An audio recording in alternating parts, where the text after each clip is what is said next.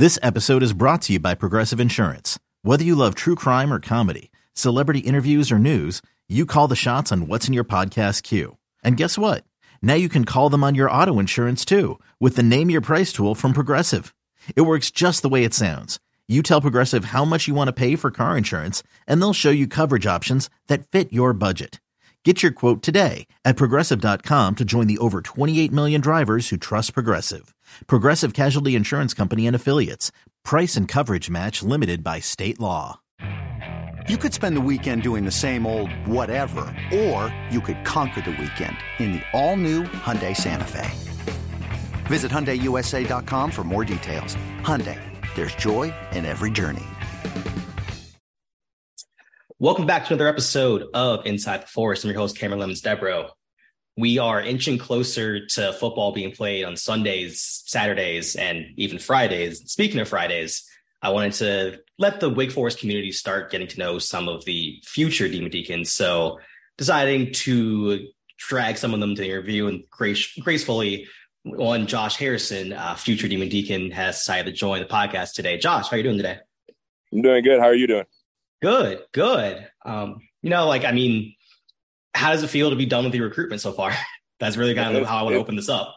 Yeah, it's awesome. I was kind of deciding on if I wanted to keep it open for the summer and see what I could do this season. But going to visit Wake Forest and having a conversation with the coaches, it was a no-brainer. So just a little bit about Josh. He's an edge rusher, standing 6'3", 215. Is that still about where you are right now? You put on any more muscle? Yeah, about 230 now. We've been in the weight room. He goes to the Christ School from Arden, North Carolina. So Josh, just to give a little background about yourself, what was the process from you, not so much just getting to the commitment, but just growing up and getting to being on Division I FBS radars? Man, I feel like, my story is similar to a lot of other people's, that I was playing basketball, but, being 6'3", maybe 220 at the time, I was running the power forward position. And then that doesn't really translate to a Division I basketball player. So, my sophomore year at Christ School, I was I was looking for a new school. So I transferred there. And then, I was like, why not try football? My dad played, my grandpa played, and they both played at high levels. So I was like, why not me? So, you said you just kind of gave it a try. Did you start out just right at defensive end? Did they kind of just say, we'll just stick you wherever? What was that process kind of like for you? Yeah, it was crazy, actually. I started at receiver. So I was at my old high school in Greenville, South Carolina. I was at J.O. Mann, and then our basketball coach, he actually switched schools. So I was looking for a different school and everything. Right. So they started me off at receiver throughout all those summer workouts, and I got to Christ School. And first game actually was against Raven Gap, and they're a pretty good team if anyone's heard of them, out of Georgia. And our middle linebacker was actually down with a hurt shoulder. So my first ever football game, I was the starting middle linebacker. So that was experience for me. So, going from there to your junior year, you're going up against, a top player in David Sanders, one of the top offensive tackles. How did you learn that quickly to get to where you are kind of now? Man, I feel like I was just born with the mentality where, you see players in a position maybe I want to be one day and, just go attack that. I had that game on my circled on my calendar. As soon as that schedule came out, you obviously hear about all the things him and, all the players over there are doing and all the, publicity they get. And once again, why not me? Why can't I have that? So that's kind of how I approach everything. So, with that, obviously you started getting a little bit more and more offers. What was the recruiting process like with you, especially being kind of so raw in the football space? Yeah, I feel like everything happened so quick. I got, an FCS offer from South Carolina State after my first season. I got Jackson State a little later into my second season, right in the middle. And then immediately after into that winter recruiting period after my second year, I kind of started blowing up. But going to Wake Forest and visiting, they jumped on me early. They didn't offer as early, but they were one of the first schools I was able to visit. And getting my recruitment done early was kind of I felt like a relief off my shoulders. So what was it like when Wake just jumped in? Were they just trying to send you a DM here and there, send you some mail? What was that experience like for you? Yeah, I felt like they were very interested from the jump, that I was playing tight end as well. So I was, hearing that from their tight end coach, their defensive coaches as well. So, they liked me as an athlete. Then eventually they kept visiting the schools, talking about how impressed they were with me. And I mean, they were super open and really like, like we wanted you to be here. And, Coach Cohen always talked about how he wanted to coach a player like me. So, I mean, they made me feel at home day one. So you mentioned that you thought about keeping your options open just a little bit during the summer. Were there any schools trying to reach out and trying to get you to come camp? What was that like for you? Yeah, I had been hearing from a lot of schools. Like Notre Dame, I heard from them just for an example. But I'm really not interested in going to any camps or any officials or anything. I mean, I feel like I've 100% made the right decision. So you said that you went down to Wake. There was a bunch of the commits that went down. I think it was almost all of you guys. Can you walk just the fan base through what one of those unofficials are like? I think the fan base never really knows what's happening. We just kind of see the photo shoots and things like that. But what do you get to really see when you're on campus for one of those visits? Yeah, I mean, that was amazing. I feel like that solidified my decision even more, being able to hang out with all the players and then talk with all the coaches and kind of hear their vision for us.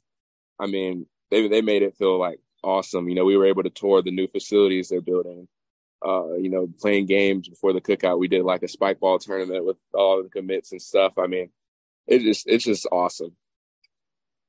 So I feel like the class is pretty much done now, but I always kind of see you whenever someone gets an offer. I feel like you're really the first one. It's really you and Jeremy Hecklingsley, the quarterback that I see on Twitter. I feel like you've been a vocal leader for this recruiting class. Did you kind of like assume that role, just take it over? Did you just kind of feel natural to you? What's the story there? Yeah, I feel like it kind of comes naturally. I know, like, as soon as we hear from another recruit getting added to the group chat, I make sure I save their number to my phone immediately and, say, welcome to the team and all of that. So I kind of like keep everyone, kind of in, especially like info. When we were on that visit, a lot of the players were hanging out and stuff, and I was kind of the first one to hear from them and then kind of sending out the invites from there. So, it's kind of cool to be able to, communicate with so many different groups of people. And then even when I was there, it was funny, like some of the other commits are like, man, how do you know so many people already? But I mean, just closed mouths don't get fed. So just talking to the people, kind of getting to know everyone is just awesome. Do you know if you're going to be an early enrollee or not, or have you kind of figured that out yet? Yes, I 100% plan on enrolling early. I'm so ready to get out of high school. Is that a good thing or a bad thing? No, that's a great thing, especially, after the weekend I spent at Wake. I mean, I can't wait to get out there. So just kind of taking things back to football, with Dave Cohen and Coach Lambert, what's their vision for you when they get you onto campus in January 24? Yeah, they seem really excited about me. I mean, talking to him and like with my parents and everything, they were really excited to have a player like me. They said they could make a whole package around, So, I mean, they've been talking to me about playing deacon in, depending on my size and whatever. So I just want to be able to play, a role where I can switch from both sides of the field if that's needed and, just help the team win regardless of where I'm at on the field. And with your junior season, I know you said like you're up to 230. What's kind of the next step for you before you get to Wake? Are you trying to put on a little bit more muscle? Are you trying to have a certain sack goals? What's kind of the next step for you? Yeah, I'm not really too caught up in rankings or anything. So whatever comes with that, I just want to play to my best ability. Adding a couple more pounds and add a little weight to the bench press or whatever when I'm up there. Going against all those big old linemen in the ACC. But just being prepared as much as I can. I've been working out every day, going crazy in the weight room, and then just position training. So just being prepared as possible. I feel like there's a good amount of FBS Power 5 talent on the Christ School roster. I know that there's Khalil Conley. I think there's a couple other guys like on your team. What's it like going up in practice against a bunch of people that you're going to be playing with and against in the Power 5? Yeah, that's an amazing feeling. Like me and Khalil are planning on being roommates this upcoming year. So he's going to UNC, so we'll have a nice little roommate rivalry going. But, to dial it in every Friday night on the field, or just, ready to fight for my brothers and everything, man, there's no feeling other like that because, they're going to be, playing on Sundays one day, hopefully, and I'll be right there with them, and we'll have that connection forever. With Wake, Wake's always is pretty easy school to, I guess, negatively recruit at. People I'm sure have always saying, Clawson's probably on his way out eventually. The ACC championship berth they had a couple years ago was probably a fluke. This, that, and third. Are there any expectations from you in terms of what this upcoming season has, and do you think that changes your opinion on how you feel about school at all? I don't feel like any performance will be able to change my opinion. Honestly, I think I've definitely made the right decision. And I know, talking with Coach Clawson and everything, I mean, I feel like he's the man with the plan, getting in there so many years ago and turning the program, completely around, and then looking at the D-line itself, all the players they sent to the league, especially like at the defensive end position, and then tackle as well with Kobe Turner going second round, I believe. I mean, like, that's huge, to be such a small school in the Power Five. It's just amazing what they're doing out there. You mentioned that you've been working out this summer. What's a normal high school summer like for someone that's a future Division I athlete? Is it just a lot of eating and working out? Are you watching film a lot? What's going on there? Yeah, I'm definitely trying to eat as much as I can. I've definitely been breaking into my parents' budgets, at the stores and everything. But I was actually like in Florida this past week. My cousin lives out there, so I was spending some time with him. And, I was making sure I was getting him on my plan. So we would wake up in the morning, we would go train with the trainer and do some weightlifting. We would go hit a hill after that. And then some days we would switch it off. And then I actually was able to go to House of Athlete down in Tampa. They have an amazing facility out there. They train a lot of, Division I athletes and NFL players. So it was awesome to be in that environment, surrounded by that many people. So I know a little bit of a background for you. You had a torn ACL kind of right after your sophomore year, right? It was I had surgery after the sophomore year. I tore it actually going into that season, and I didn't even know it. So it was crazy. How do you not know you tore your ACL? You just kind of something was burning, and you just was like, "Oh, well, that's new." Yeah, it was funny. So I was playing basketball that summer. I kind of had I went up for a oop, and I came down. A kid landed under me, and I dislocated it. What it felt like. And so they tested me at that time, but they said my ACL was still stable. I guess it kind of swelled up quick. So I got back. I sat out for about 2 weeks, but then after that, I was still able to run and everything, and cut. So I got back out there playing football, and, it would swell up every once in a while. I would definitely be taking my ibuprofen and all of that. But, I mean, I got through the season, and I put in work. So we finally got it checked in December of 2021, and they're like, yeah, you have a torn ACL. So I had surgery on that, and now we're all good.